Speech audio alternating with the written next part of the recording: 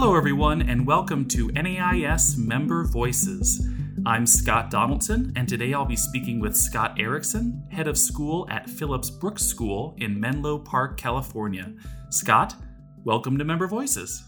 Thank you for having me. My pleasure. I understand you have sort of a unique professional journey. Can you tell a little bit about what your professional journey has been like and how you ended up in the role you're in now?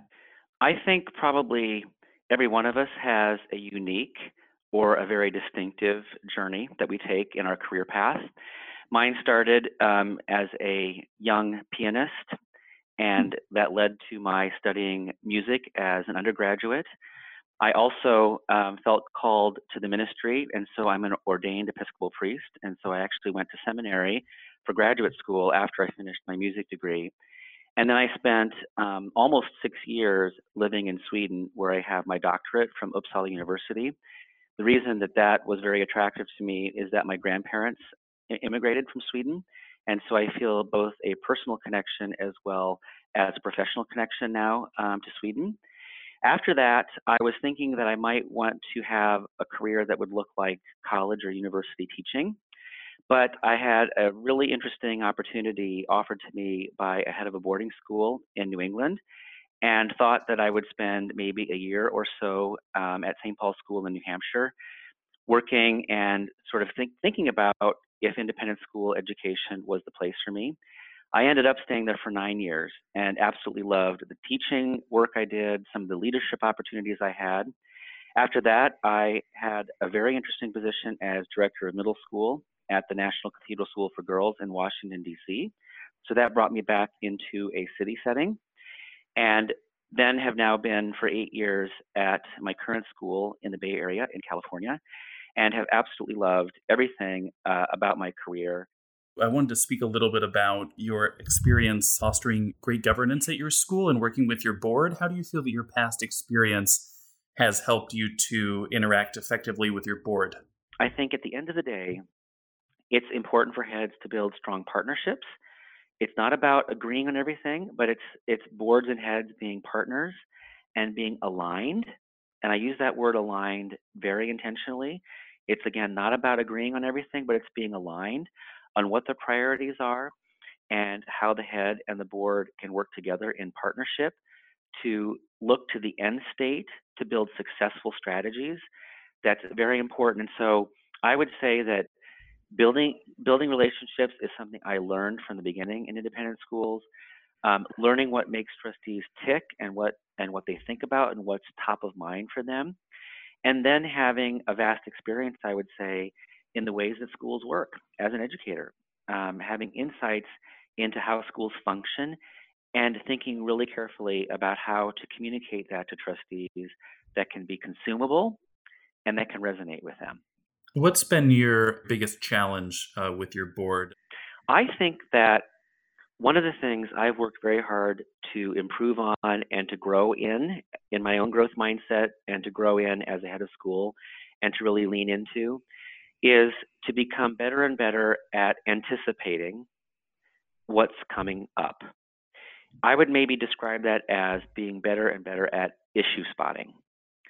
And I think one of the things that my board has said they appreciate about me is that I take time to really think about what are the challenges, what are the problems, what are the topics that keep me awake at night, and how can I think about that before it becomes a really big problem or a really big topic? How can I anticipate what might be coming down the road in a year or two? And how do I then engage the board in a helpful dialogue about that topic? Because one of the things that my trustees often ask, and I think this is such a great question, is, what problem are we trying to solve here? What's the real problem we're trying to solve? Because if we can't answer that question, it may not be worth spending the time talking about it. And I think that question, what problem are we trying to solve, is a really good focus question, because then it's possible for us to actually engage as a board and a head, and I would also say with my senior team, on how we can think that problem through and perhaps put some solutions and strategies in place to anticipate and issue spot how we can potentially solve that problem before it becomes a bigger problem. And I would say this, it's not just trustees that don't like to be surprised. I think that human beings don't like to be surprised. And so being able to think something through with my board and to allow them to refine my thinking, to think about my thinking and share with me what might be missing from their perspective, and being able to do that in a way that helps us anticipate together and to create some solution strategies together before we may need to solve a problem. And I think that that's a really important skill set. And I think it's something I worked very hard to challenge myself and to be better at so that we don't get caught off guard. Are there other ways that you approach partnering with your board or specifically with your board chair on critical issues? I think that having an open, trusting, and very direct relationship with my board chair is very important to me. I think it's important to the board chairs I've worked with. I would imagine that those board chairs I've worked with would say that they have felt that way about how straightforward and direct and honest we've been. I think that starts with good relationship building.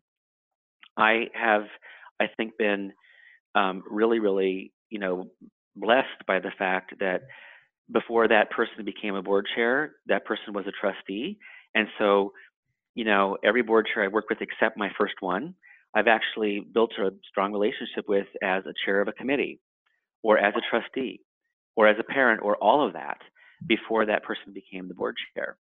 And I think that being able to really have the courage to say to the board chair, these are some things that are on my mind that worry me.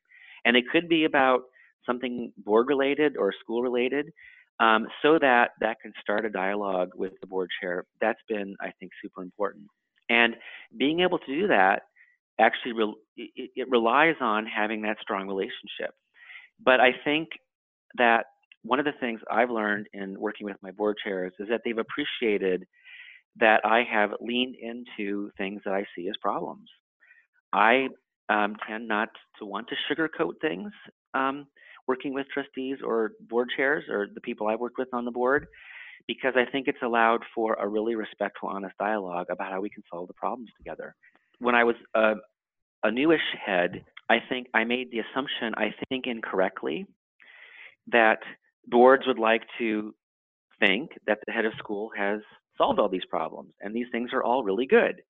When in fact, I think what I have found is that the trustees I've worked with over the years love it when they can actually step into the head's thinking and really think with me as a head of school at this great school that we love, that we all love. We all want the same thing. We want the school to be successful. How can we together think through this potential problem or this current problem or this issue in a way that is going to ensure that we take the school to even greater heights of success and excellence, and that we actually solve these problems for the benefit of our students. That's what we really want in the long run. Can you talk about how you know how much to share with your board or your board chair to help them, to align their work to school goals and objectives? Is there a line? How much is too much? What I have found to be very helpful is if I can find ways in one visual, one slide, or one page, or 3 minutes, not 13, 3 minutes, to in a very pithy and very direct and in a very get to the heart of matter way, describe an issue for the board. And so we can have an engaging dialogue about that. And so then there can be any kind of multiple page backup appendices to that issue that any trustee can review if she or he wants to do that. That process has worked very well. It's a little bit like how we do the financials at the school here. There is usually a 1 to 2 page summary in text of the financials, whether it's the budget proposal or how we're thinking about tuition or something else, a summary so a person can get a really strong grasp, a trustee can get a very strong grasp, and then there are probably 15 to 20 slides with probably 5,000 numbers, right? Of everything a trustee would want to know about the financials of the school so they can go as deep as they want. And anytime they ask my CFO or me for more details, we give it to them. So I think there's not a one-size-fits-all answer to that question. I think that we as heads need to be flexible because what I want is for every single trustee to feel confident that they know as much as they need to know about this particular topic so that they can weigh in with confidence and so that they can feel confident about the way the school is being managed and the way the decisions that they're making as a board are being made. That's very important to me. Are there other best practices that you have when onboarding new board members or even just building trust with your board chair and on the board? I think that if, you know, and many of us, this is true, that the majority maybe of our trustees are or have been current parents.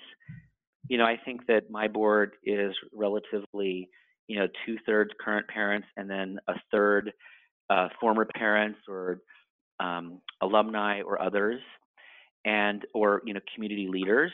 That balance has served us quite well. I think the balance can shift up or down a little bit from that percentage. I think that when talking about current parents, it's pretty straightforward to build those relationships because those relationships happen because they happen through the parenting process, because we consider ourselves at the school as co-parents with the parents of these students. We're working together in partnership. And my feeling, Scott, is that um, if there has been an outstanding parent-to-head relationship with this particular person, then it's quite likely that there's going to be an outstanding trustee-to-head relationship with that particular person. And I think in the onboarding, it's really about intentionality, giving these trustees a lot of information about the school, like the financials and the bylaws and the kinds of documents that are important to become familiar with. But we have an onboarding that isn't long. It's probably 90 minutes. I would say my view on this is probably there's some things, a mistake that can be made is we can overthink this. And I do a very similar thing there. I'm very intentional. I essentially say to the trustees, I would like you to help me with several things. One of them is please help refine my thinking. Help me to think better about these important topics. Please share with me what I'm missing. If we're dealing with a topic, make sure you share either in the board meeting or afterwards. Tell me what I'm missing so that we can do this better.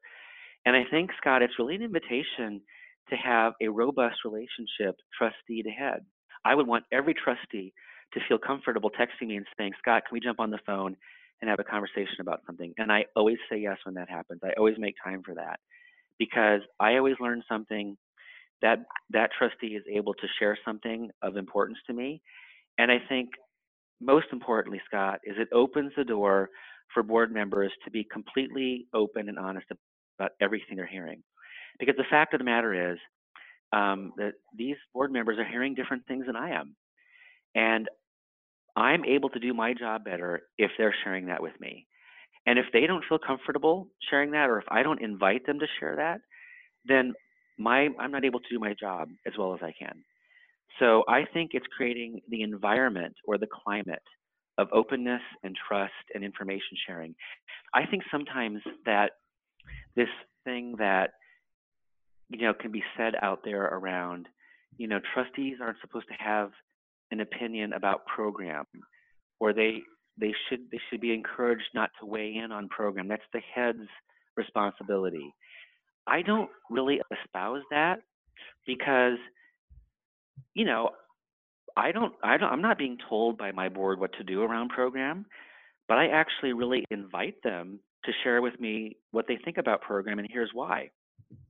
I think they have a fiduciary responsibility around program because if our program is as strong as it can be, then that's going to impact areas that absolutely impact the boardroom, like finances and reputation. And so I think inviting the board into the headspace of the head of school has been something that I've found actually very stimulating because then they can come into that space with me and feel good about stepping out of that space because they've been intentionally invited to weigh in on those topics. And let's face it, I mean, how cool is it if you're a trustee at an independent school where you can actually be invited to have an opinion about program? I mean, it's actually invigorating. It's engaging that they can actually weigh in on something like that, realizing that at the end of the day, the head's going to make the decision. And I think being totally intentional about that is what allows us to do that well and to be partners in that process.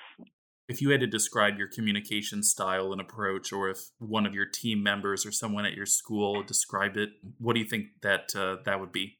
On this topic of communication, there's certainly intentions that I have and things that I think I'm doing, and I probably am doing them, but there may be some people who don't experience them the same way that I intend. There can be a gap between intention and actual outcome, or a gap between the goal and intention and the actual experience of the person being communicated to. So what I would say, my approach is, I try to do everything I can to figure out what that gap is and to address it. Because I can be communicating till I'm red in the face about issue X, Y, or Z. But if it's not understood, or if it's confusing, or if it's not clear, then that communication is only worth the paper it's on. If it's not landing, if it's not resonating, then that's a problem. And I'm not talking here about communications that we want people to agree with. We're talking about communications that are clear and that ensure that people understand.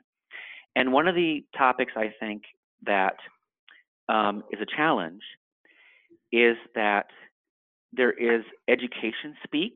We even may call it educators' jargon for things that I might be very comfortable with, and my teachers might be very comfortable with, but parents might not be comfortable with because they're not in that sphere of educational jargon. There's that gap between what may be my intention versus what the outcome might be. And then there's the multitude of different constituents that heads have to communicate to.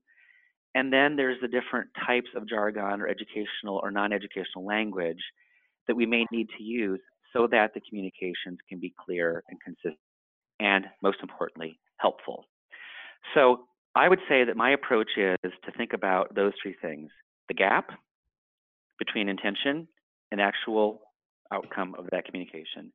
Secondly, the multitude of constituents and how I need to communicate differently in some ways to different constituents. And then third, making sure that I'm getting good at the varieties of languages that are going to land better with different constituents. Let me give you one example. There's a phrase in the business world called a key performance indicator. It's called KPIs. They're key performance indicators. Those are ways that many businesses will measure the success of their strategies or their programs. Well, key performance indicators are not necessarily in the educational jargon, but I have started using that phrase, KPI, or a key performance indicator, in terms of how we now have created a dashboard to measure the efficacy or the effectiveness of our program and our teacher retention strategies. And the reason I'm saying this is that many parents in my community and most of my trustees are in the world where a KPI is an understandable way to measure something, but that may not be true for teachers. And I raise this because it's my job, I think, to find good ways and effective ways to communicate, both to those who understand and can relate to a KPI and to those who may not.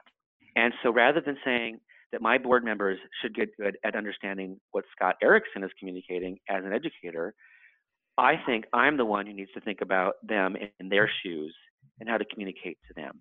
How about your learning style? How do you feel that you learn best, and how does that inform your approach to your work? What I know about myself also is that I tend to learn really well when I start in my mind. And so for me, if there's a tricky topic, I find that I learn best by being stimulated by what people have said, by articles that they've written, being stimulated by other people's ideas and thinking, and then being able to reflect a lot on how I can be thoughtful about that particular topic before I weigh in on it. And the challenge, I would say today, is that the pace of change has gotten much more quick than it was 3, 5, 7, and 10 years ago. And there is so much research out there. There's so much writing out there about everything around education. And some of that is good and some of that is really bad. And heads need to become better and better, I think, about being up on that research so that we can make our assessments and be in charge of those assessments rather than letting, say, a multitude of opinions be in charge of that research or those assessments or those definitions of educational practices. And so I would say that I've had to become a quick study on lots of different topics more quickly than I did before so that I can be as thoughtful as possible in my own learning and be the kind of leader that I want to be at my school. I'm curious if there are other ways that you've felt that the role of head or even just working in education, working in independent schools have changed since you began working in schools. Have you noticed any other trends just based on your own experience? The availability of research to what I would call lay educators. And of course, we want all of our parents to be thinking carefully about how schools do their work. But the availability of that research to all of our constituents is a big trending change. And the way that I think our constituents, particularly parents and stakeholders like parents, engage themselves in that research. I get sent articles all the time by parents. And it actually is refreshing to know that they're actually reading lots of materials about the educational process and educational practices. I think another trend is that there's been an increase in anxiety and stress. I would say that we may be living or entering into living in an age of anxiety where it's not just about educating our children, but my goodness, the awful school shootings and the availability of social media that students have access to today that they didn't even 5 years ago, and how that maybe doesn't build confidence, but it actually produces an increase in anxiety. I think that's a trending shift I've seen that we need to be aware of and to be very careful about. And I've talked to my parent body about that. I think that has led to a concomitant increase in expectations that our parents have about what the school might be expected to do. Those would be some trending shifts. And so it's just hard to come unplugged. I'm an extrovert, certainly, but to be an effective extrovert and to be an effective leader and to be an effective head of school, when the head of school shares an idea, some people can think it's actually a decision. So I need to be really careful about what I say and what I do to make sure it's clear. The way that I can be thoughtful and the time it takes to be thoughtful has needed to adjust with those trends I've just named. I also think one more thing I would say here, and I think this is being borne out in what NAIS research has shown. You've done a lot of research at NAIS about the jobs that parents expect us to do with schools. That research is pretty recent. You've also done some research around the complexities around enrollment across the country and the enrollment as a challenge in many of our schools. The financing and fundraising challenges that come with that are also on a rise. Those topics are very board-related topics. And I think that as a head of school, a trend I've noticed is that my ability to be really, really good at all of those things and to be a really good partner with the board on all of those things is very important. That the effort and time I need to spend on recruitment and re-recruitment so that we can develop a market together, and that that enrollment is actually everybody's responsibility, not just the admissions office. It's my responsibility as head too, and I need to lead that. The leadership of financial sustainability, leadership around fundraising, all of those topics are very important. So maybe the way I would sum up this last trend is for the skill set of the head of school to be broader and deeper than it was when I started 8 years ago. And where do you turn to for inspiration in your role when you're noticing more troublesome trends or just encountering challenges? Where do you look to kind of refresh and refuel and get re-inspired? Well, the first place I like to go is to our students. I mean, there's nothing like talking to a preschooler or a kindergartner that level sets and resets my thinking about what's important. We have an assembly for the school every week. It's called Gather. So we use a verb to describe how we come together as a community. It's attended by all of our students. We have massive amounts of parents and grandparents that attend. And every week, every student from the school in elementary school stands up and gives a 20-second or so, what we call a classroom report on what they learned that past week. Usually it comes with a slide or two on the screen to show what happened in the science lab or in math class. And I'm telling you that takes probably 5 minutes every week, but I come away from that absolutely inspired by the learning that is going on in this school and the confidence with which the students at my school are owning that learning and standing up there in charge of their learning because of the work that the teachers are doing. So my first inspiration is our students and the things that are important to them. Secondly, I would say that my teachers are very inspirational because of the way that they exercise their growth mindset. This is the week where we are now past the conclusion of school and those ending faculty work days. But this is a week where we have what we call curriculum deep dives, where every 3 years, every curricular area at the school is formally reviewed in literally a deep dive. That's what we call a curriculum deep dive. And I have teachers who are here this week volunteering on 3 different teams to review the 3 curricular areas that were up for review this week. Now, we've been doing this for 5 years. And it's inspirational for me to watch these teachers weigh in on and roll up their sleeves and really think about how they want to improve and advance the curriculum for the school over the next 3 to 5 years. That's inspirational. And what's been the biggest surprise, do you think, in your professional life? So here's what it would be. I mentioned to you at the start that I went to seminary. I'm an ordained Episcopal priest. And my priesthood means a lot to me. That's part of my vocation. It's actually part of who I am, more than even what I do, but it's part of who I am. And I would say that the biggest surprise was that I thought that when I shifted from maybe spending less time being a school chaplain and more time focused on school administration, like being a department chair and then being a middle school director, now being head of school, I was, I think, seriously worried that I would not be able to exercise my pastoral gifts and skills as much. And I use the word pastoral with the lowercase p. The biggest surprise for me is I have exercised more pastoral work as a head of school than when I was a chaplain. And that surprise has been very positive for me. The work of headship, I think, is very people heavy. And I think when it's at its best, it's pastoral. Maybe you can think of Beethoven's Pastoral Symphony more than official, like religious. I'm not thinking of the religious matrix here, but the way I listen to people and the way I can be their supporter and to empathize, those are all pastoral skills that I think have been very, very important and I think effective for me as a head of school. And I'm really happy about that.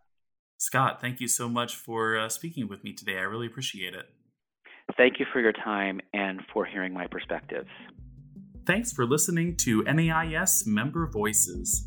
You can visit nais.org/member voices to explore resources related to my conversation with Scott, including tools to help your school promote great governance.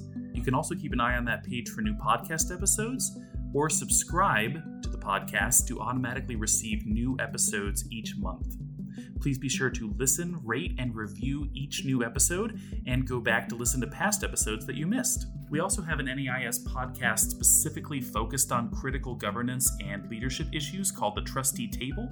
You can learn more about that podcast by visiting nais.org/trustee table. And don't forget, we always want to hear your stories, questions, and comments, so please send them to us by sending them to membership@nais.org.